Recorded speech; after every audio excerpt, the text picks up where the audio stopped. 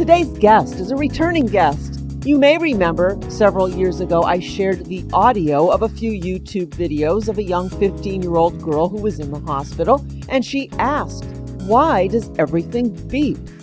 She also shared her innocent yet spot-on monologue where she expressed her annoyance at how she was being treated as a patient, a young patient especially. Well, that video went viral and the rest is history. So who is my special friend? She is Morgan Gleason. Morgan is now a senior at Auburn University. And after being diagnosed with a rare autoimmune disease called juvenile dermatomyositis at age 11, Morgan began making YouTube videos that went viral. And she now advocates for patients across the country and shares her journey by speaking at conferences and writing a blog. And she plans to work in patient experience after she graduates in May of this year, 2020.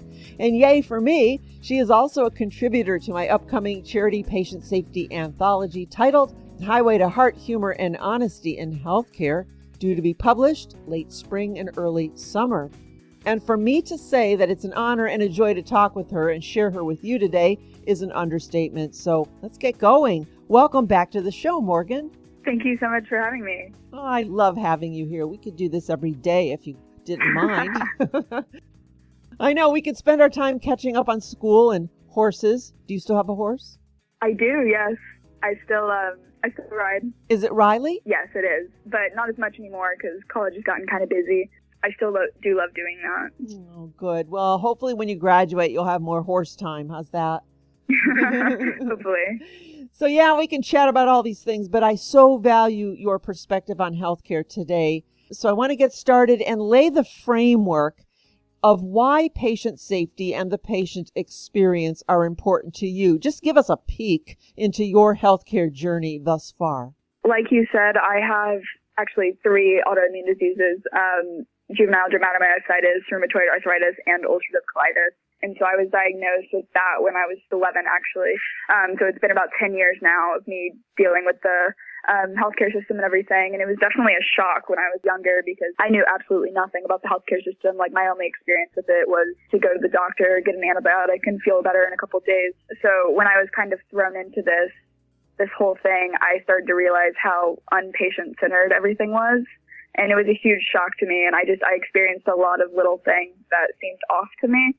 Like the doctors would always come into the room and talk to my mom instead of actually ever saying a word to me first, things like that. I get 2 infusions every month. And so I'm kind of in and out of the hospital all the time and, going to different doctors. And so I have a lot of bad experiences with the healthcare system, but also some good ones too. And actually, you taught me something when I interviewed you many years ago when you said how the doctors speak to your mom and not to you. And at the same time, I was advocating for my mom, who was obviously an elderly woman, and I found myself doing the same thing as a parent. The doctor would come in, look at me, and I'm talking to the doctor, and I thought, oh my gosh, I need to learn from Morgan. And so I used to then, after our conversation, I would go in and not say anything. And if the doctor would look at me, I would say, you know what? She's the patient. You could talk to her. Right. And then when my mom had a couple times where she didn't have the answers, then they could look to me. So that's a very valuable lesson, Morgan, not just for children, but for anybody going with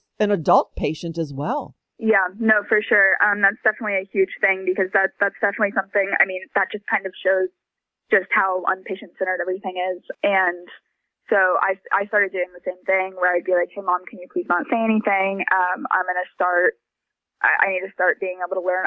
After I got past a certain age, obviously when I was 11, I couldn't really handle much of my own care. But even now, I started going to all of my doctor's appointments alone now that I live 7 hours away from home. Mm-hmm. Even now, if she does come to an appointment with me or something, they still sometimes look at her and it's really frustrating. But very valuable what we're saying, because maybe now anyone who's listening, if they're going on a doctor visit with an older child or a younger person, maybe both could have that conversation before they walk in and say, hey, Mom or Dad or Grandma or whoever, I'm going to do the speaking unless I don't know the answers, and maybe make that agreement ahead of time. It should be a parent-child conversation, maybe before the doctor appointment. So I think that's a very valuable piece of information. Thank you. I'm glad we shared this. Now, in one of your videos, you said, and it's actually the tagline of your blog, "I am the patient and I need to be heard." Have things changed since you made that initial plea? They have to an extent, but I believe more so because I'm able to demand more what I want now instead of just kind of being pushed around by, well, that sounds bad, being pushed around, but with doctors and nurses, they went to school and they always think that they know absolutely everything and then occasionally don't really try to listen to what the patient is saying. And I think it should always be a collaboration between any healthcare professional and the patient to kind of work to make a plan and a healthcare plan and medical treatment plan that works best for the patient, because they're the one that's going to have to live with whatever treatment. So, for example, when I went to college, I was having to take an injection once a week. And once I got to college, my doctor we had that discussion. We were like, hey, maybe you don't want to do that going into college. So I wonder if there's a different kind of drugs that we can work together to find that will still help you, but, won't have that weekly burden of having to give an injection every week. And so I really appreciated that, the fact that he was thinking about that and kind of took my lifestyle, my opinions and thoughts into account when making a treatment plan. Mm-hmm. And you alluded to it right at the very beginning of the answer to this question, where you said, well, initially when you were a younger child, you couldn't have a voice, but as you got older, you did. And one of the reasons why you did is because you knew about your medical diagnosis. And I've been thinking today that having a voice and having it heard are actually two different things. I want to put a little onus here on the patient, because you say, I am the patient and I need to be heard. And as I was thinking about that, I thought that really means that we have two jobs here. One is a job for the patient and one is for the provider. And I want to get your thoughts on this. The first is to empower patients to become educated about their own health, because that has to be first, because if you don't know what you're talking about, well, then having a voice is not helpful. But once you have some knowledge, then you can use that information to give rise to speaking up. That's the first job. And the second is to create spaces and cultures where the patient's voice is not only accepted, but it's desired and it's overtly called upon. What are your thoughts on these two jobs? No, I think that's spot on. Especially when I was younger, I hadn't been taught how to be a patient necessarily. One of my things that I always say is doctors go to medical school to become doctors, but patients don't get to go to a patient school. Nobody is taught how to become a patient. You're kind of just thrown into the healthcare system whenever you have a medical crisis or something. And then you're kind of told, well, figure it out. This is how things are done. I think that's a really wrong way of going about things. I think there definitely needs to be education on what is right, because I think a lot of people see doctors and nurses, et cetera, as kind of authority figures that you can't really question or, have a conversation with. But a lot of people see, oh, you go to the doctor, you do what they tell you. And you should follow their medical advice, obviously, but you're also allowed to have an opinion and a voice. And I think that's really important. And also, I do think it's really important that, like you were talking about, the second job is for there to be space to be created to where that's encouraged and allowed. Because a lot of times, especially when I was younger, I would try to say something and then I'd get shot down or they'd ignore me. So I've definitely had to learn over the years about how to speak up and make sure that I'm heard. It shouldn't have to be that way. You are the patient and you know yourself better. You might not be a doctor and know the treatments, but you do know yourself better. And an Institute of Medicine report stated, prepared, engaged patients are a fundamental precursor to high quality care, lower costs, and better health. And I don't think anyone could disagree with that. No, that's spot on. Again, I do think this is something that the healthcare system needs to start to place a bigger emphasis on, because literally nobody knows how to be a patient until it's, in some big crisis. And at that point, it's a little bit too late to figure out. Yeah, exactly. And I say that all the time. You need to be prepared because nobody plans an emergency hospital visit. And by that time, you can't study up. So it's something to think about ahead of time. So let's break down the three requests of the title of this book, Heart, Humor, and Honesty. And let's begin with heart. When you think of heart within healthcare, where does that take you? That makes me think more of that there needs to be empathy. There needs to be more empathy in healthcare because I think a lot of medical professionals, that's their job, but as a patient, it's my life. I think that definitely needs to have a bigger emphasis because, I think a lot of doctors and nurses get desensitized to certain things after a while if you see it every single day. I think there needs to be a bigger focus on kind of bringing the human back into healthcare. Oh, I love that. Yeah, absolutely. And I'm sure it's different than when dealing with young patients too. Right. Pediatrics, I think, kind of has a bigger emphasis on that because pretty well known kids get scared. So I think there's a bigger focus on making it more comfortable for kids. But I think some of that is kind of lost once you transition into adult care. I'm sure you've seen that too. Yeah, I have. I transitioned when I went to college in the first place, so about 4 years ago now. But it was definitely a shock. I had to start doing the pediatric to adult transition even way before I even left for college. Kind of like what we were talking about. I had to learn how to speak up for myself and have a voice. What about humor? Most people don't associate humor with healthcare, or does it simply not belong? I think having a little bit of humor it's important. A lot of people cope with difficult things with a little bit of humor. I don't think that's necessarily a bad thing at all. But obviously not in inappropriate situations, maybe in different circumstances. This has been a rough one for us to tackle within this book. Nobody's really touching the humor side, and I actually kind of find that interesting as well. I understand that there's inappropriate humor, and I'm not talking about that or off-color jokes or clowns running up and down and, honking horns and things. But I guess I'm finding it a little fascinating that not many people are touching the humor aspect. So I guess that's telling. No, I do think it's important. I always kind of make jokes about certain things, or I kind of do it more in like a sarcastic way, like, oh yeah, I take 21 pills a day and I, have to deal with all of that stuff. Isn't that really fun? Don't you wish you were me or something like that? I make jokes like that, but no, I think it's important to have a little bit of that. Well, actually, what you're saying is because maybe humor begins with the patient, because I don't think a healthcare provider is going to come in and use humor because some people may take it in the wrong way. But I would think if a provider, a doctor, or nurse comes in and the patient is being funny or says things, as you say, a little sarcastically, well, then that's their cue that, okay, this person gets it. Maybe we could lighten up the relationship a little bit. So maybe, again, we've got to... I think that's important. Yep. We'll put that responsibility on the patient, too. How's that? Yeah. I think everything seems to fall on the patient. Why not add a little humor to it? Oh, my gosh. A little bit more. Yep. All right. What about honesty? What comes to mind when we ask for honesty in healthcare? Besides the obvious of, you want to be able to trust your healthcare team and everything, I think that's really important. Obviously, being able to have a solid, trusting relationship with them, even the other way around, but from both sides, kind of the doctor trusts the patient is being honest and the patient trusts the doctor is being honest with them. I think both those things are critical. And again, I think we have to look to the patient. Somebody told me the other day, a nurse told me the other day, that often it takes a patient 3 requests before they actually say why they came for the doctor's appointment, which just astounded me.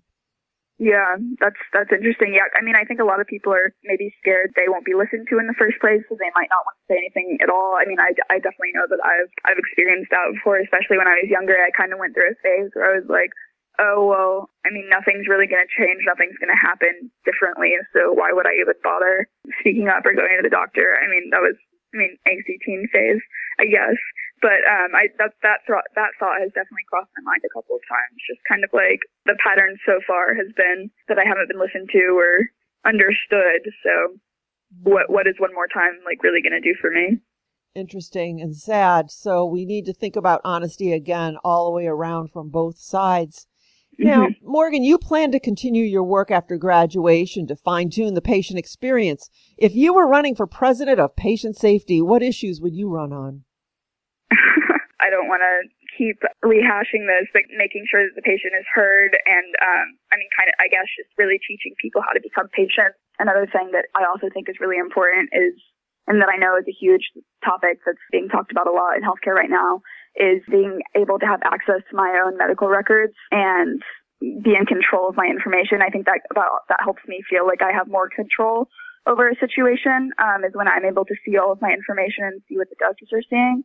And I know that's huge going on right now, but I think that's really important and very essential to having a good relationship between providers and patients, and also feeling more in control over a scary situation. With the advent of the patient portals, has that helped Although you? I will say with patient portals, I haven't had the best experience with them. I have 23 different patient portals right now, and through all of my different doctors over the years, and they all have different information, different login information, different passwords, usernames, site addresses, etc.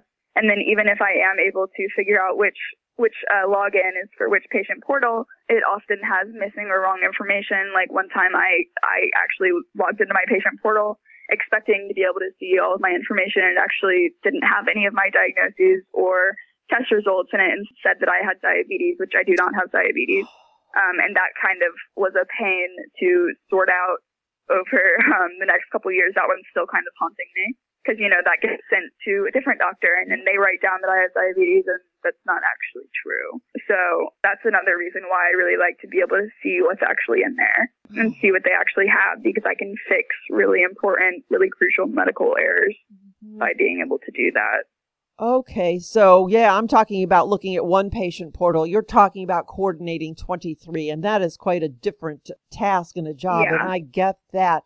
And as you mentioned, though, it's a great thing, though, that you can at least see that they have an incorrect diagnosis of diabetes, because if you didn't know that, you might go to an emergency situation and people think you're diabetic, and there you go. You don't even have that opportunity. I started getting doctors asking me what my blood sugar was, and I was like, I had no idea. That's not really something I keep track of. And they're like, what? Like, how do you...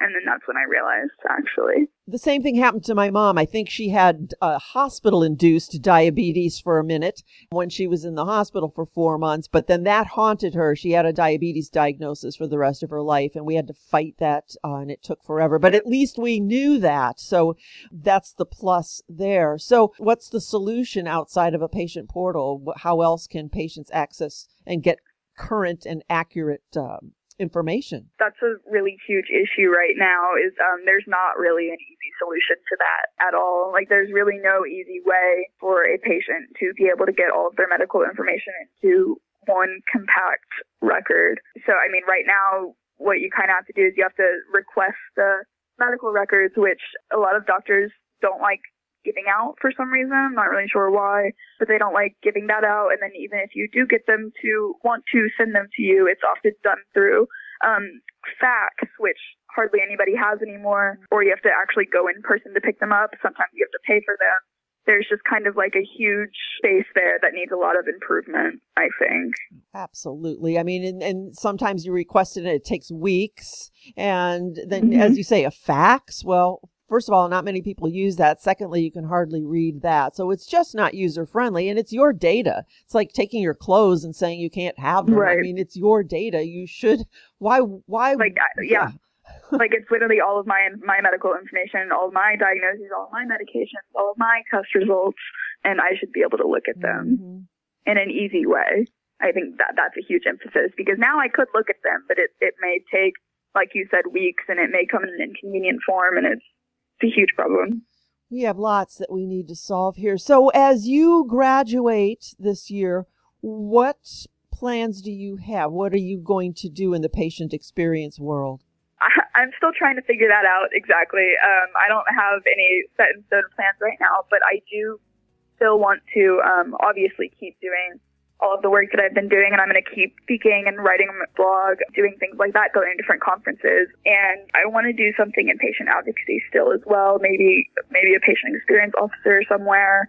I'm not sure. I'm throwing around a couple of ideas right now. Well, you don't need to know right now. You've got the world at your feet here, my friend, just based on the experience that you've had, the way you've risen through this whole healthcare journey and become such a motivator for so many people, and the speaking events. I just think that you're going to make some great changes here. And I'm just so proud to have followed you along and to know you and to have you here in this book. And I want folks to know how to get in touch with you. If you have any contact information or website or anything you want to share, let's get that out there too. Yeah, of course. So my blog, my website is just my first and last name.com, so morgangleason.com. And then my email address is morgangleason@gmail.com. And then I also have my Twitter, which is Morgan_Gleason as well. So it's morgangleason.com, MorganGleason, morgangleason.com. Oh, I love that we have this chance today. I would love to talk with you more often just because you're inspiring to me. Yes, me too. I love this. It's been too long. I know. We'll have to do more again. So any final words before we begin to wrap up? To patients, become engaged in your healthcare and really don't be passive with it, I think would be my biggest advice. Morgan Gleason, you're a blessing to so many people. Thank you for all the work that you do and for all the work you're going to do. I appreciate you. Thank you so much. Thank you so much for having me. Listen to Pat Rulo and Speak Up and Stay Alive Radio. Stay safe from little-known healthcare and hospital hazards. To learn more, go to speakupandstayalive.com. That's speakupandstayalive.com.